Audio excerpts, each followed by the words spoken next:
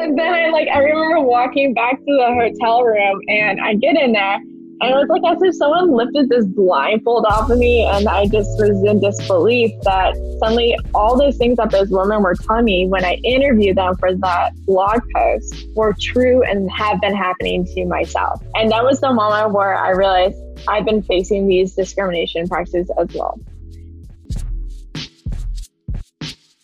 You're listening to Security Sandbox, a podcast about the makers and breakers shaping cybersecurity. I'm your host, Sean Sun, and on this episode, Chloe Mastagi shares her stories about the cultural problems in cybersecurity that can drive women away. According to Bugcrowd's 2019 Inside the Mind of a Hacker guide, a mere 4% of the global hacking community are women. But the underlying cause of this gender imbalance is not solely due to whether or not we're hiring with diversity in mind. There's also the internal discrimination that can drive people away. This week, I talked to Chloe Mastagi, a security researcher advocate at Bugcrowd. She's been speaking at conferences to shine a light on the diversity and inclusion problems we have in InfoSec and offering suggestions of how we can fix it. On this episode, we talk about her conference presentation, her work at Bugcrowd, and Sherlock, her Shiba Inu puppy. Chloe Mastagi, welcome to the show. Thank you. It's great to be here, Sean. So you identify as a humanitarian advocate in cybersecurity. Can you tell me a little bit about what that means? Sure. So my background itself was humanitarian work before InfoSec. So I did a lot of work with trying to bring equal education for kids around the world and also equal access to healthcare as well. So for me, I've always had that humanitarian background before InfoSec. And then when I went into InfoSec, I started realizing that there is a situation where people are not aware how critical and crucial it is to have security.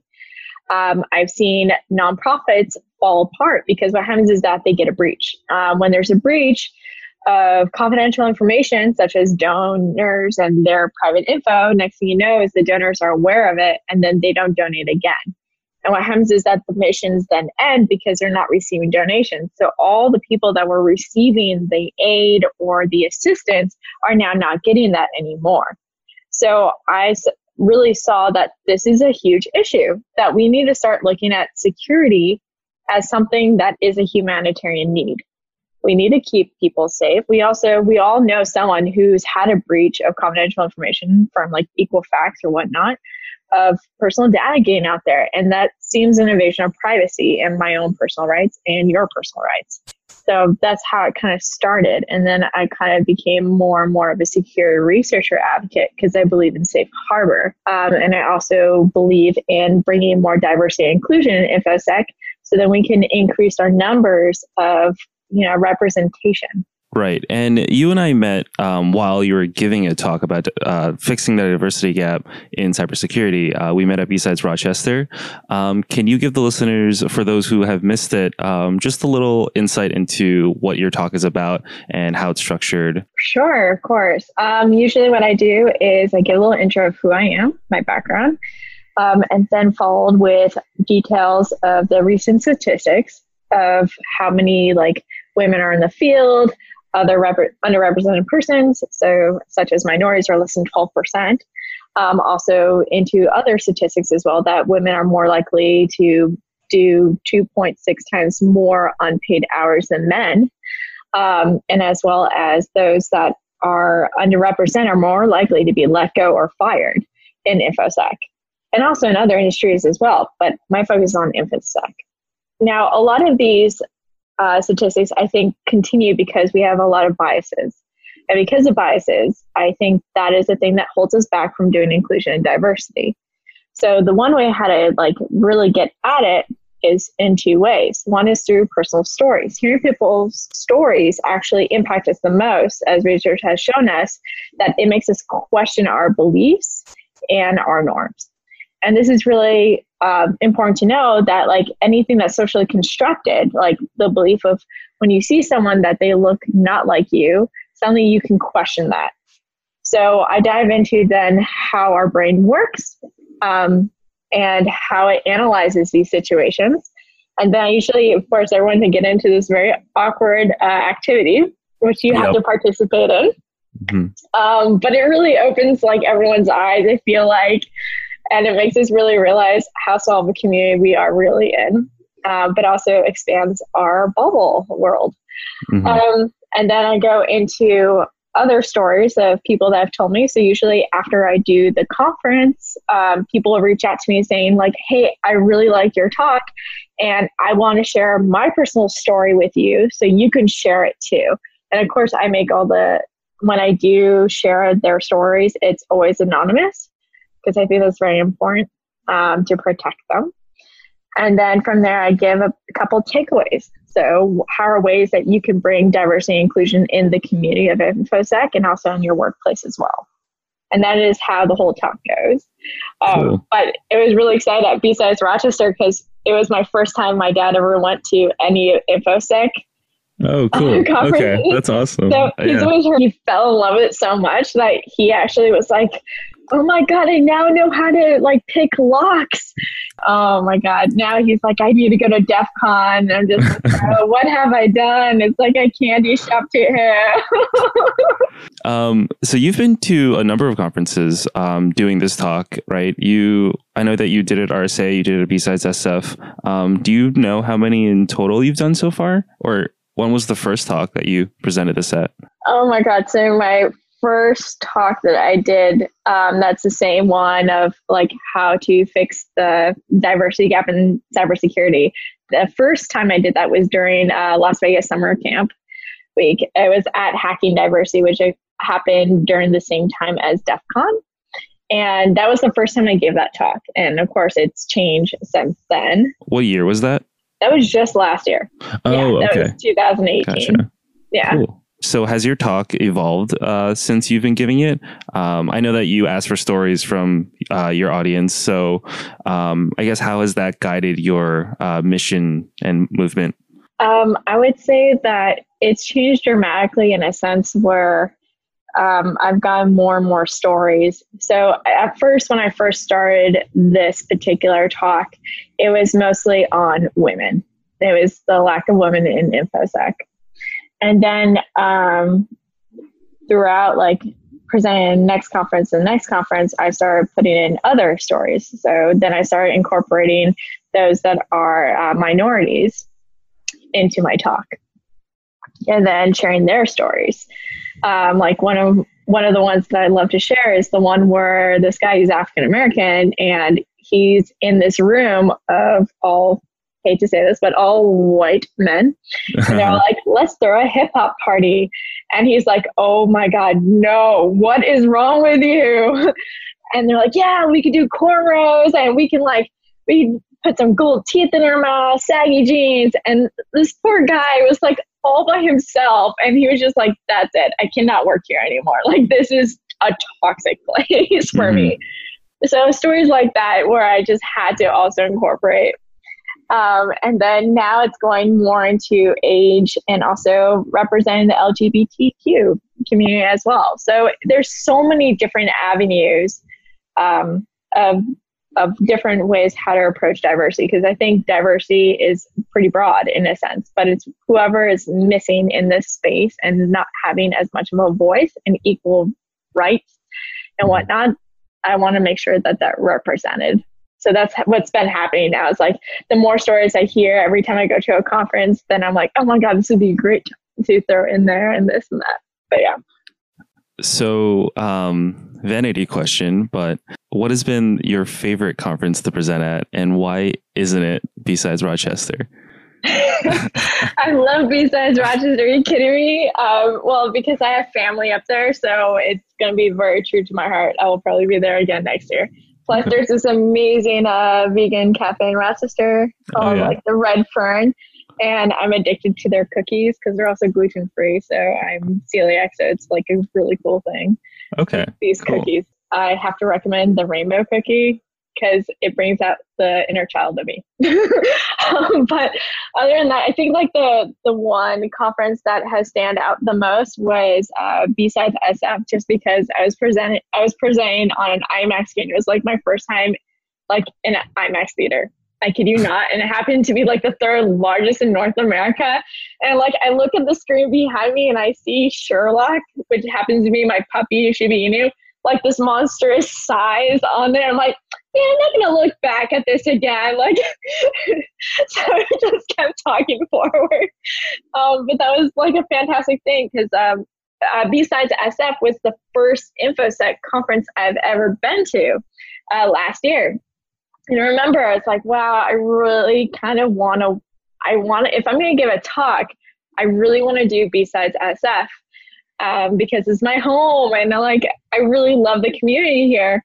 And so when I found out that it was accepted, oh my God, I jumped out of my chair, like I was so happy, so happy. And I still in disbelief that I actually 1 year later is able to present there. It's just still such a dream in many ways. That's but awesome. I've loved every single conference I've been to. There's not one that I dislike. They've all have a very special part in my heart. That's awesome. So out of curiosity, for a little bit of context about what you were saying, the really uncomfortable part of your talk is that you have the entire room pair up into the really uncomfortable part of your talk is that you have the entire room pair up and you have a person A and a person B, and you have person A talk for 5 minutes straight to person B, and person B has to listen. And after that's done, you make them reverse where person B talks. And it's really uncomfortable because either one person's really bad at listening or the other person's really bad at talking. What prompted you to put that in your talk? And so was that in your talk starting from the first one at B-Sides SF or? Yeah. So the activity itself came out of this one time I was doing a communication activity when I was doing my AmeriCorps work. And we did 5 minutes where we took turns and whatnot. But it was one of those eye-opening moments where you really realize that we've been trained to respond and not to listen. And I think that was really important. The other thing is that we are in our community, we have people that are introverted and we have people that are extroverted. So it's an activity where they'll have some sort of leverage over when they take turns. Now, the most important thing is when they switch, they also have to keep original material, meaning that if person A was talking and person B was listening, and when it comes to the time for switching those roles, now person B, who's now in charge of talking, can't actually be like, oh yeah, when you were saying this and that, that's me too. You're not supposed to do that. It has to be all original material. And something about doing that AmeriCorps type of workshop, it really impacted me a lot because you notice that when there was about the 3.5 minute mark, suddenly you open up completely to the stranger where you start talking about your personal life. And that's when you start feeling the connection. I think we make a connection with someone when we know their name, but we learn a deeper connection when we share personal information with each other because we're trusting another person with our life. But also it shows that, that there should be trust in this community to a certain extent. Mm-hmm. And we get to know each other a lot more. So yeah, I've been doing that exercise since my first talk at Hacking Diversity Con. And it's been fantastic. And one of these days, I'm going to make it 8 minutes because when you do 8 minutes, oh my God, you find out everything about the other person. But the cool thing is afterwards, I'll get people DMing me and be like, hey, remember that really awkward activity you made us all do in that room?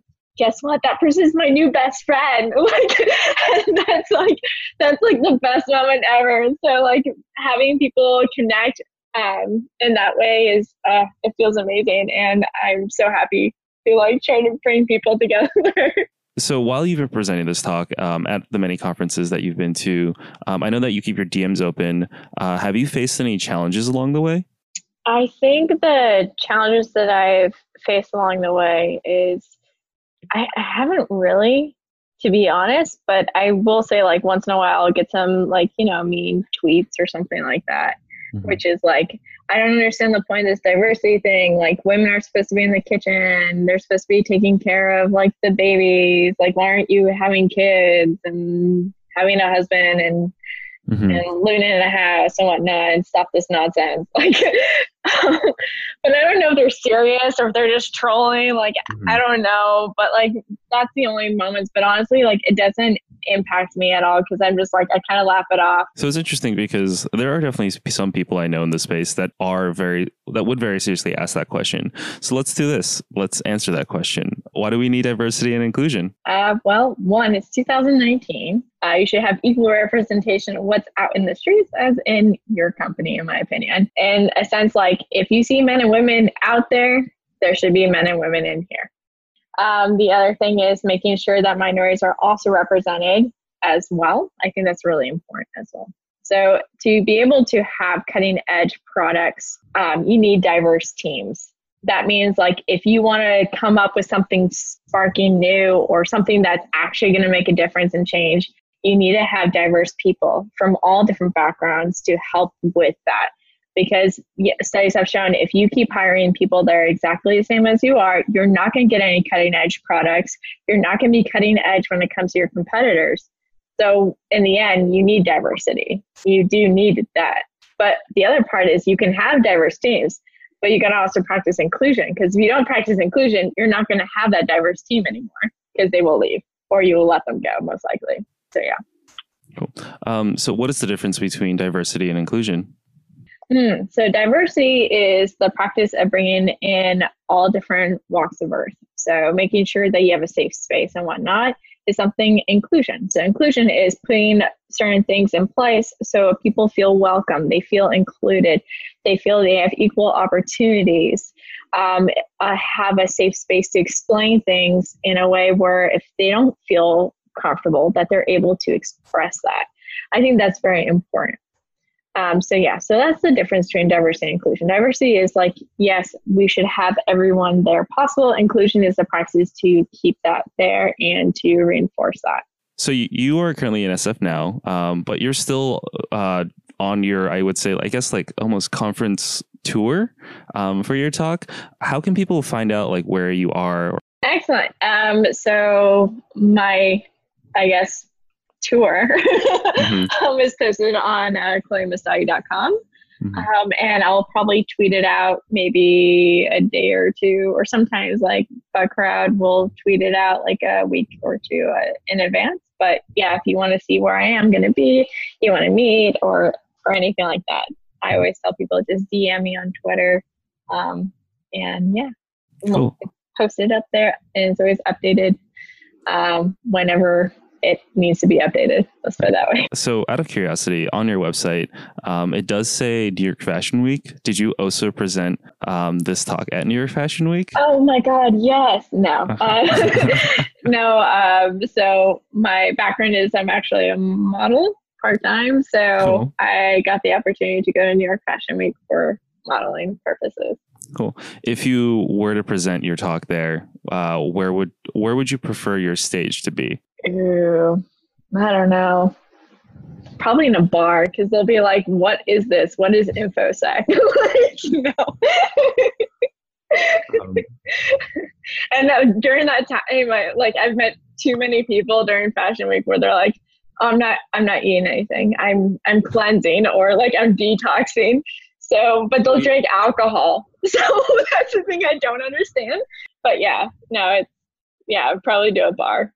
So then they would learn, I would have to first talk a little bit about like InfoSec and the background of what InfoSec is. So you were saying that you work at Bug Crowd. You are a security researcher advocate.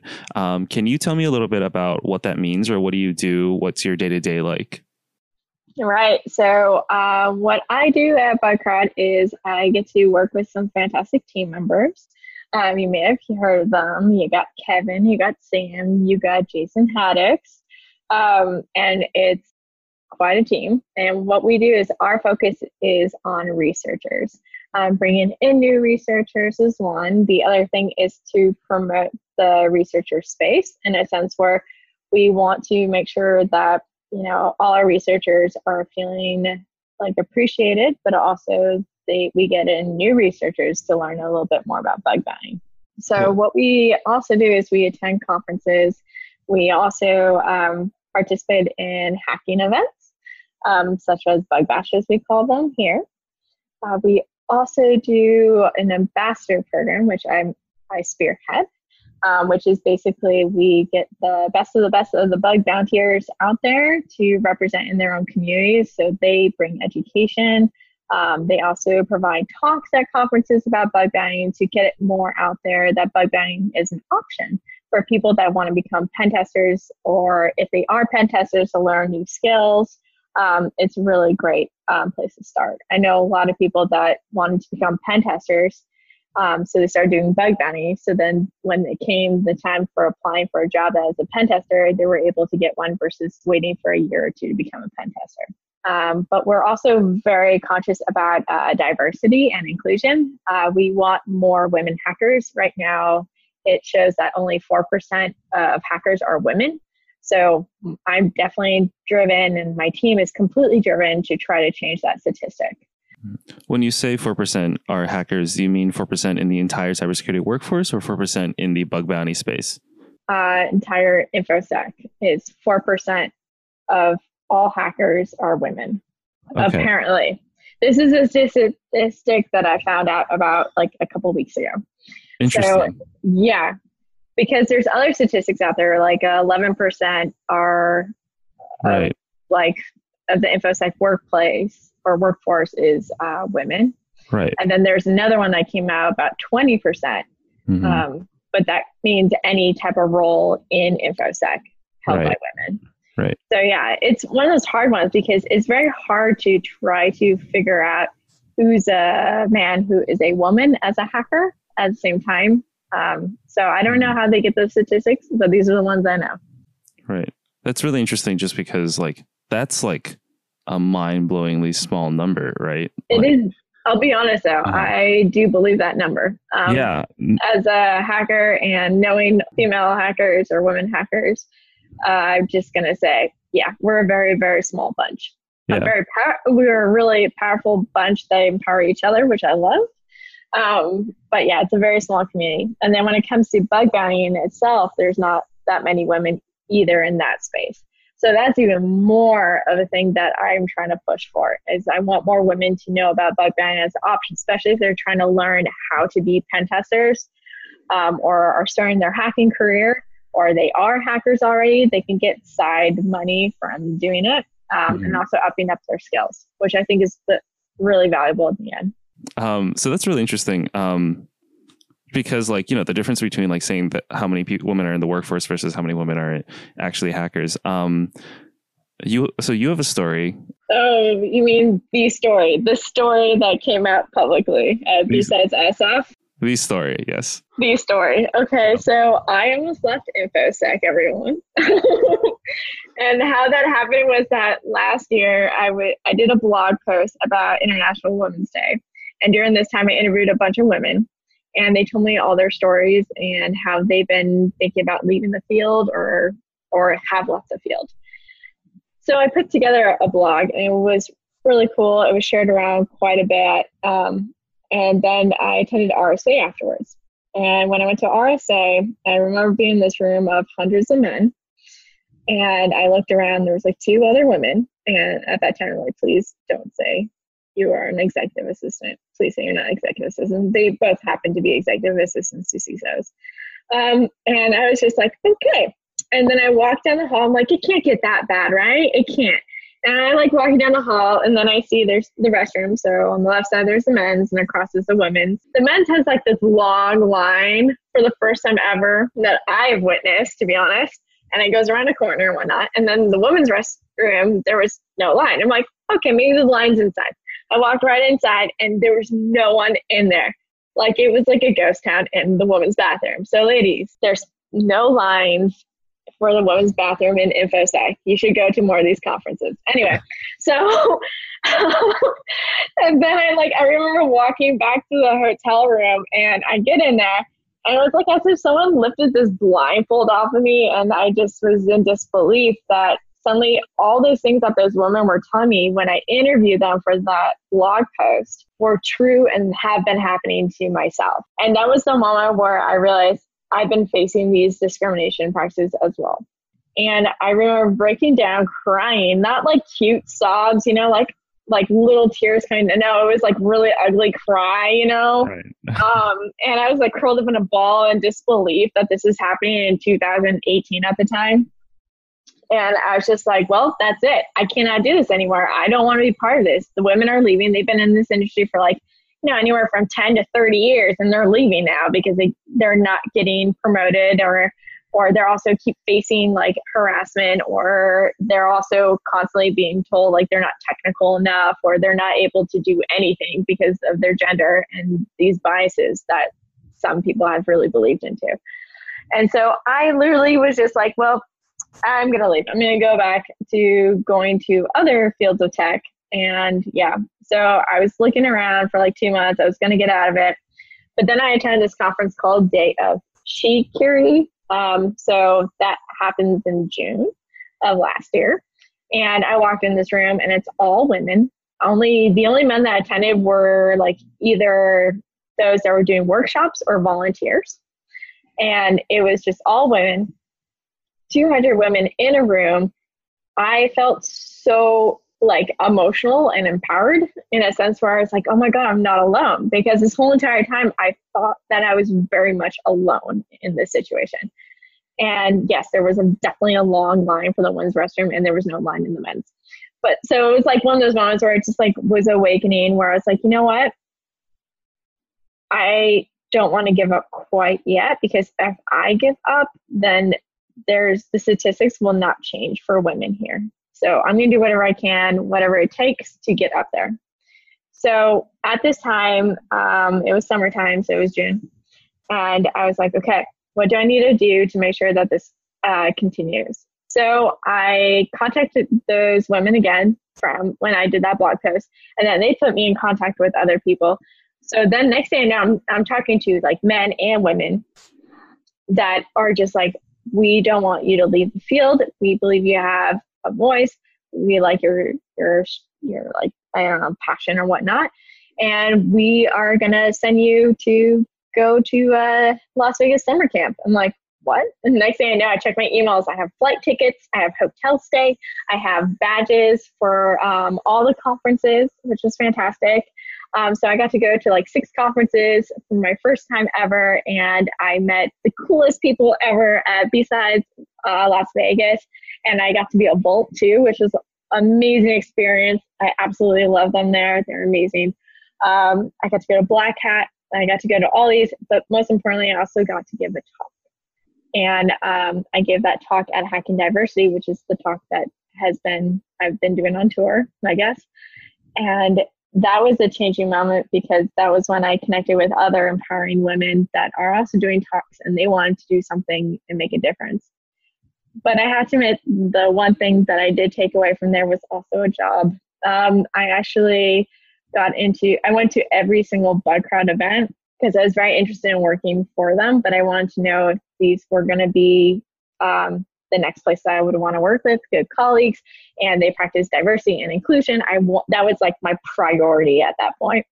So I remember at the pool party with QueerCon and BugCrowd, and I got to meet various different people at BugCrowd in person. And then I think about 1:30 in the morning, after doing the 3-2-1 rule, with many of you guys don't know, it's 3 hours of sleep, 2 meals a day, 1 shower. I did that for like 5 days. And then one day I was just staying at a pool next to Casey, the founder of BugCrowd, at this QueerCon pool party. And we just talked about the issues of diversity, inclusion, and InfoSec for like 30 minutes at the pool. And that was when the realization came to me. It was like, this is it. This is the company I want to work for. I love that the founder believes in this, and I see that he is asking questions to understand it more. That lets me know that this is the place I want to be next. And ever since then, I have been working for BugCrowd, Cool, which is fantastic. And I never left the InfoSec space. And now I get to like give talks and like help other people know that they're never alone, ever. They should never feel alone.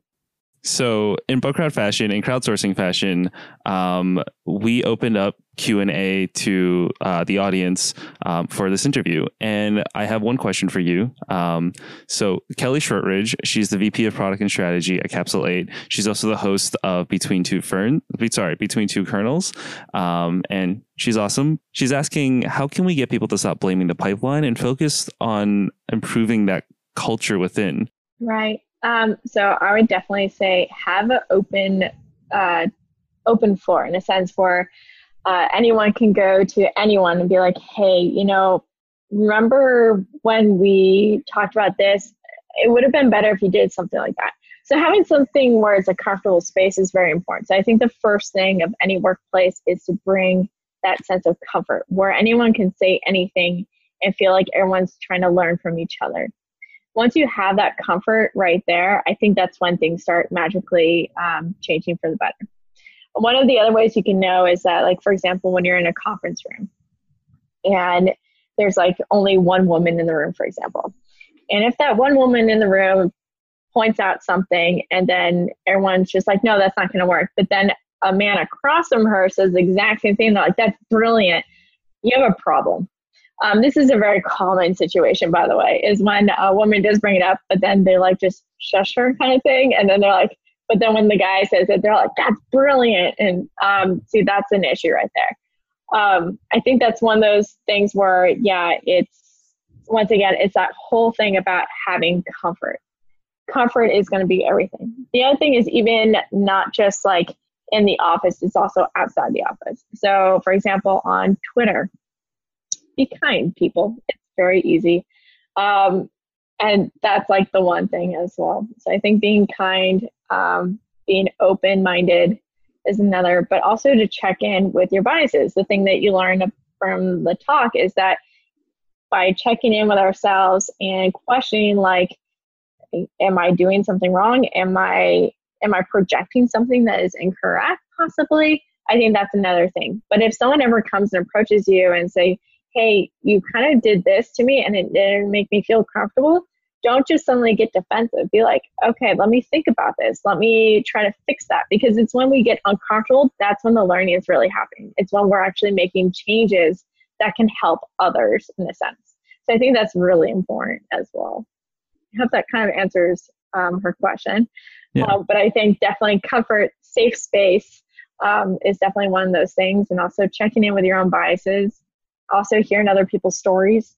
So stories is another thing that I think really are powerful and really can make a change. So you were talking about that, for International Women's Day, you collected a lot of stories about discrimination against these female hackers. What are some of those things that happen, just so that anyone listening can look out for those? It's like, hey. Yeah.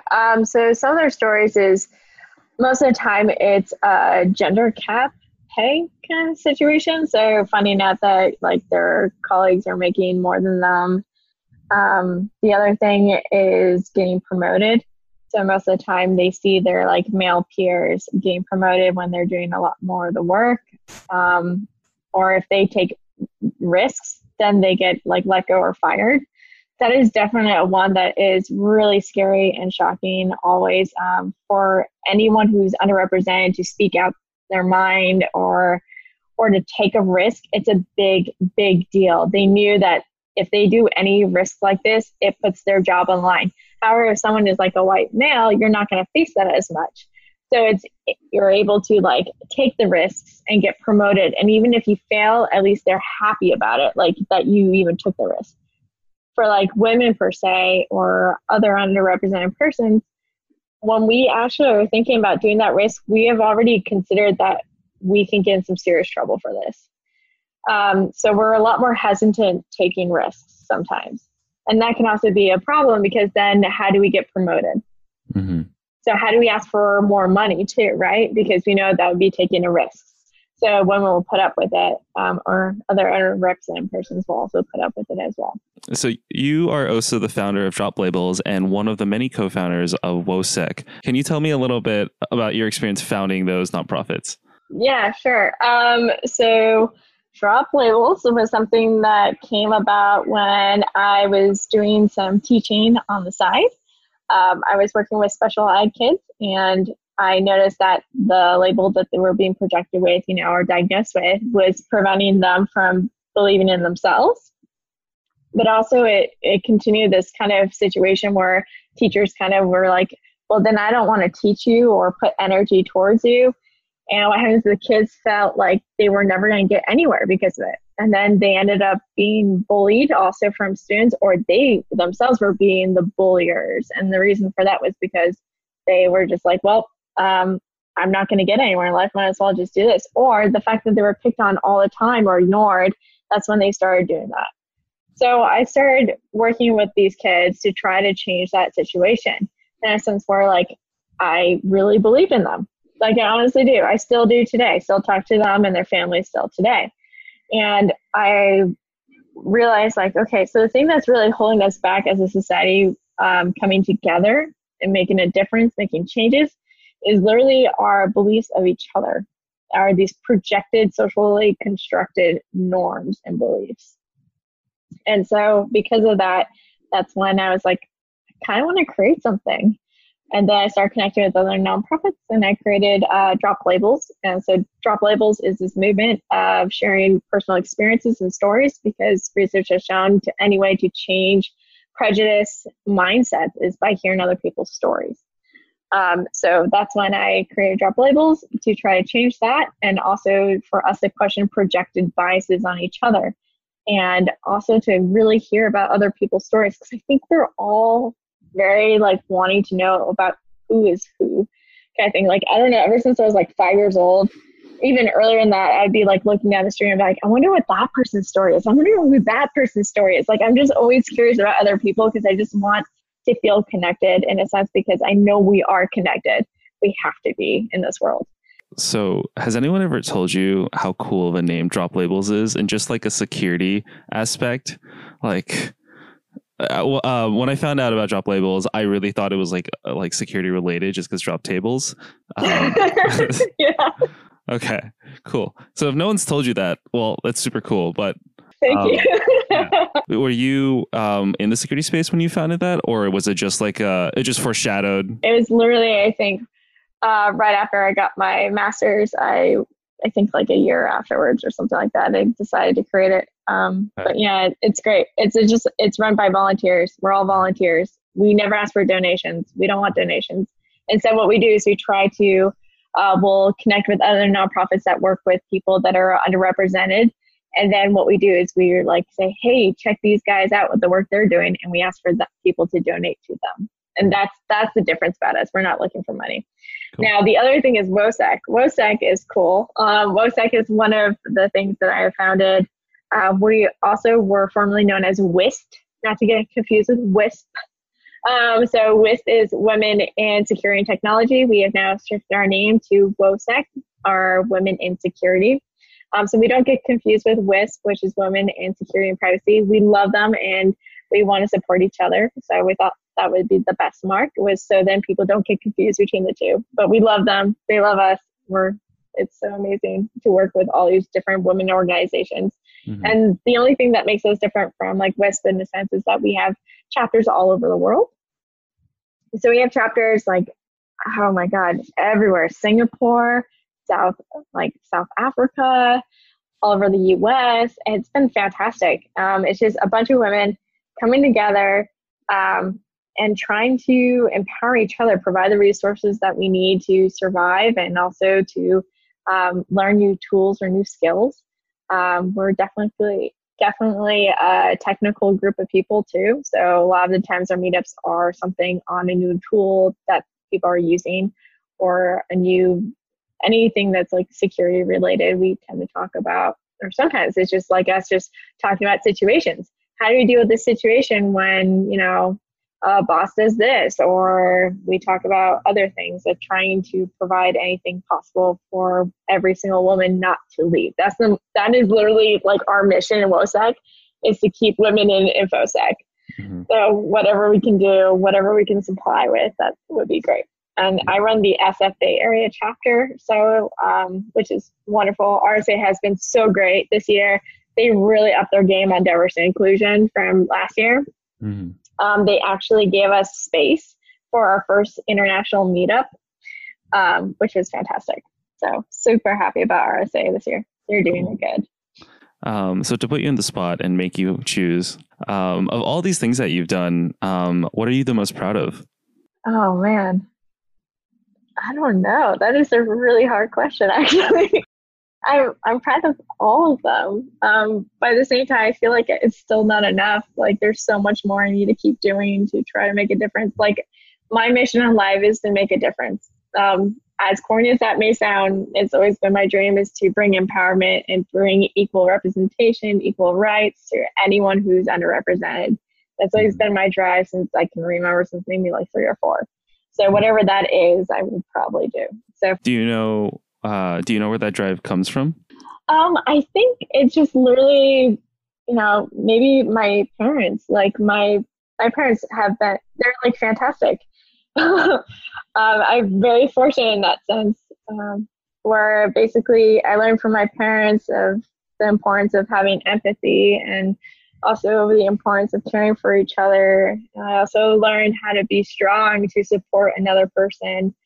How to be brave was probably from both my parents. Like my mom is probably the fiercest woman I've ever met. Like she is a role model. She's been in tech for the longest time. My father, he taught me to never let gender get in the way of what I need to do to make a difference in this world. And that is fantastic. So I think my drive literally comes from just having incredible parents. And now I have another drive, which is because I am a parent, which is a puppy parent or, Yeah. I was just going to say that speaking of supporting other people, everything you do is for Sherlock, right? For Sherlock to live a better life. I want Sherlock to have the better life than I have. No, she's like the sweetest thing in the world. Yeah, she's a pup. She's a Shiba Inu pup. She's now 9 months old. She's a rescue from a puppy mill. And yeah, she's so sweet. She really is so sweet. And I'm very fortunate to have my parents because whenever I'm at these conferences, guess who needs to watch Sherlock? It's my parents. So I drop her off with my parents and they watch her when I go to conferences. But the way I would think about it is, look, you two raised me so well. I just need you to do that too. Yeah. No, my parents are like, out of all the dogs you could pick, you pick the one that questions when you ask it to come. So the thing about Shiba Inus, you can never take them off leash. They're very curious. So that's why the name Sherlock is in play, because she will investigate everything and anything. But she's just very wise. Like the second day I had her, she went straight to the kitchen and she looks at me, picks up her metal food bowl and slams it down. This is granted, she was 3 months at the time. Okay. 3 months. And she slams it down and she looks at me like, oh, you're hungry. Okay. But yeah, no, but she loves to cuddle. So a lot of Shibas don't really like to cuddle. They're extremely loyal though. Like she is the loyal. She's so loyal. Guard dog too sometimes if necessary, but she is fantastic. My parents are so happy. They're like, this is my little grandbaby. That's what they call her. But yeah. So, you're always working on either drop labels or WOSEC or this talk or at Bugcrowd. You also mentor, I don't know, last time we talked, you said you were mentoring 50 different people, which is a crazy number. And it's awesome that you do that, but this is also a lot, right? Do you have any strategies for self-care? Oh, yes. The strategy I have for self-care is one, check in with yourself. Like make sure that you are feeling okay and happy and whatnot. If you're feeling like fatigue, that means okay, you need to take a day off.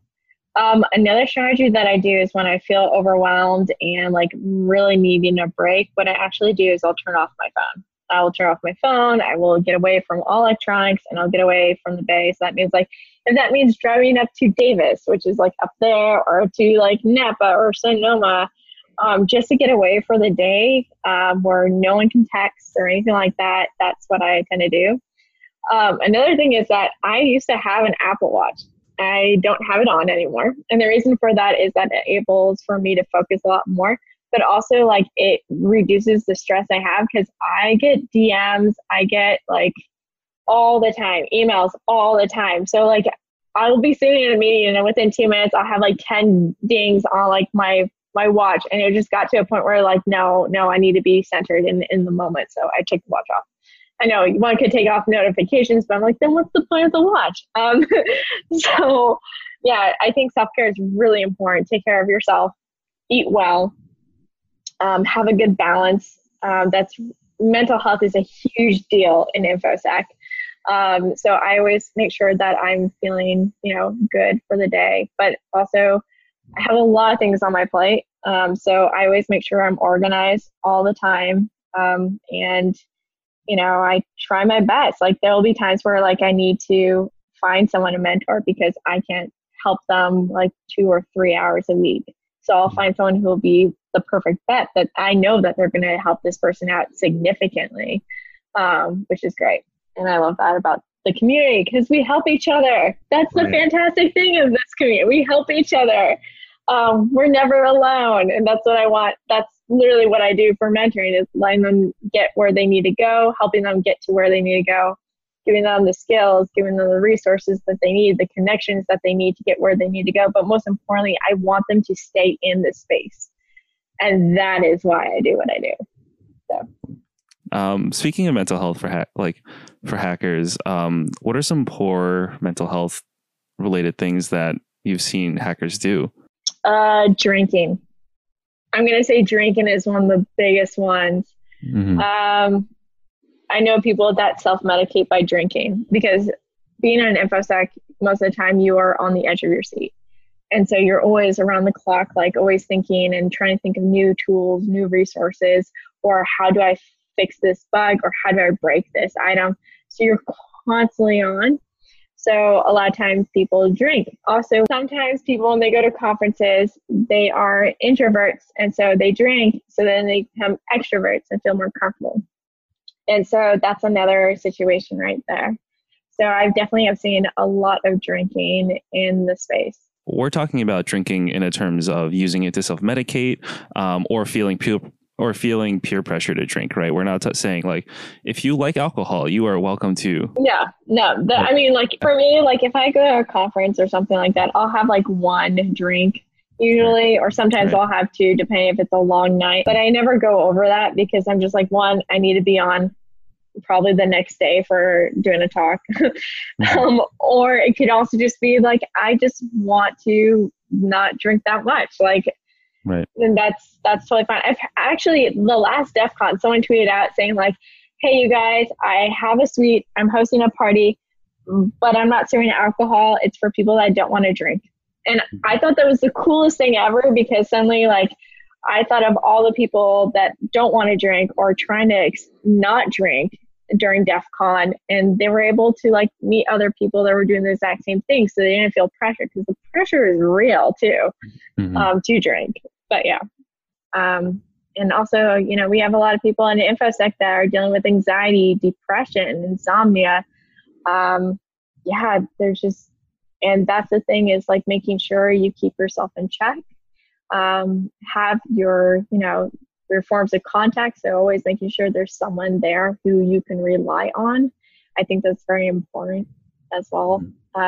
Because I've heard too many situations where people are very close to suicide or have committed suicide. Almost every week I hear of a new suicide or someone in the hospital because they tried committing suicide. So that's like one of my concerns right now for people right now in this community. Yeah, no, definitely. Cool. I just wanted to put that so that like wouldn't have any angry trolls being like, yeah. It's interesting that you say that like introverts become extroverts. Like, how do you think I do this podcast?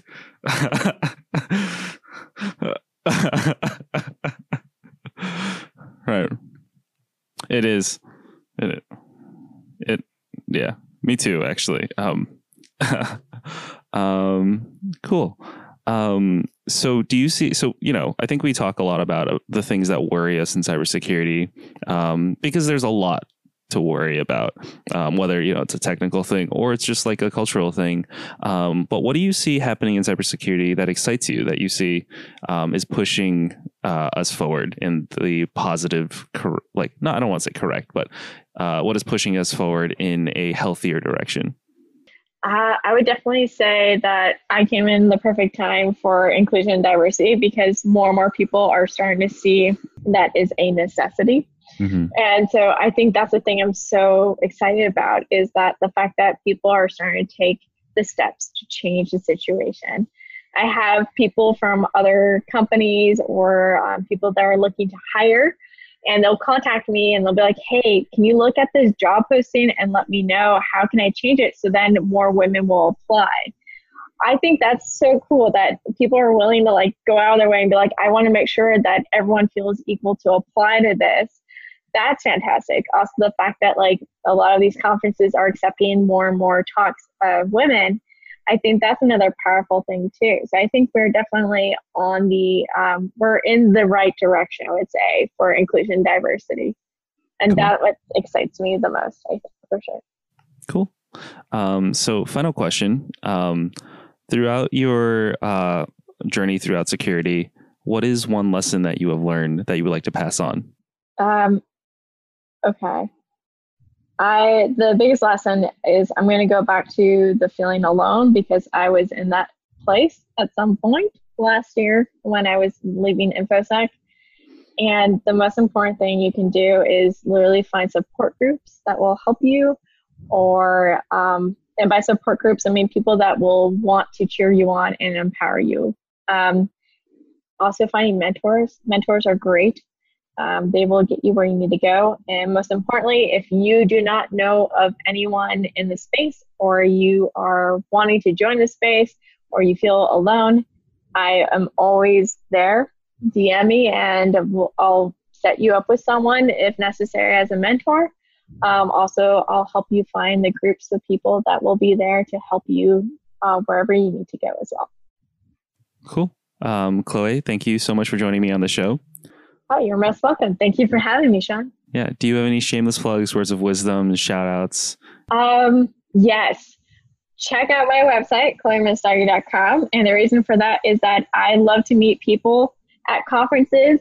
So even if it's for 5 or 10 minutes, just the fact that I get to meet people in person that are, that have DM'd me on Twitter or LinkedIn, it means the world to me, because I love to meet new people. I love to hear people's stories.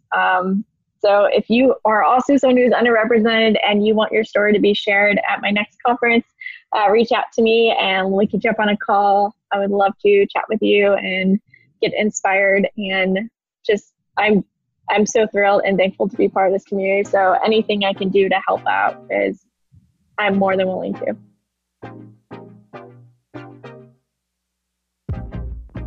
Hey there, thanks for listening. As Chloe mentioned, you can see where she's going to be presenting next by going to her website at chloemistagi.com. I'll drop a link in the show notes. And if you're looking to find a mentor in the cybersecurity space, her DMs on Twitter are open. I'm sure that she'd be happy to help you connect to someone. And you can check us out at hackerculture.fm. We're working on updating the website to give you more in-depth show notes and extra sound clips from our interviews. This episode was recorded and mixed by me. Special thanks to Chloe for an awesome conversation, and we wish her the best during her presentations. And of course, thank you, listener, for tuning in. You can let us know what you thought of this episode by tweeting at hackerculture.fm. If you liked the episode, consider leaving it a review at Apple Podcasts or send me a message on Anchor. And don't forget to tune in next week on wherever you listen to podcasts.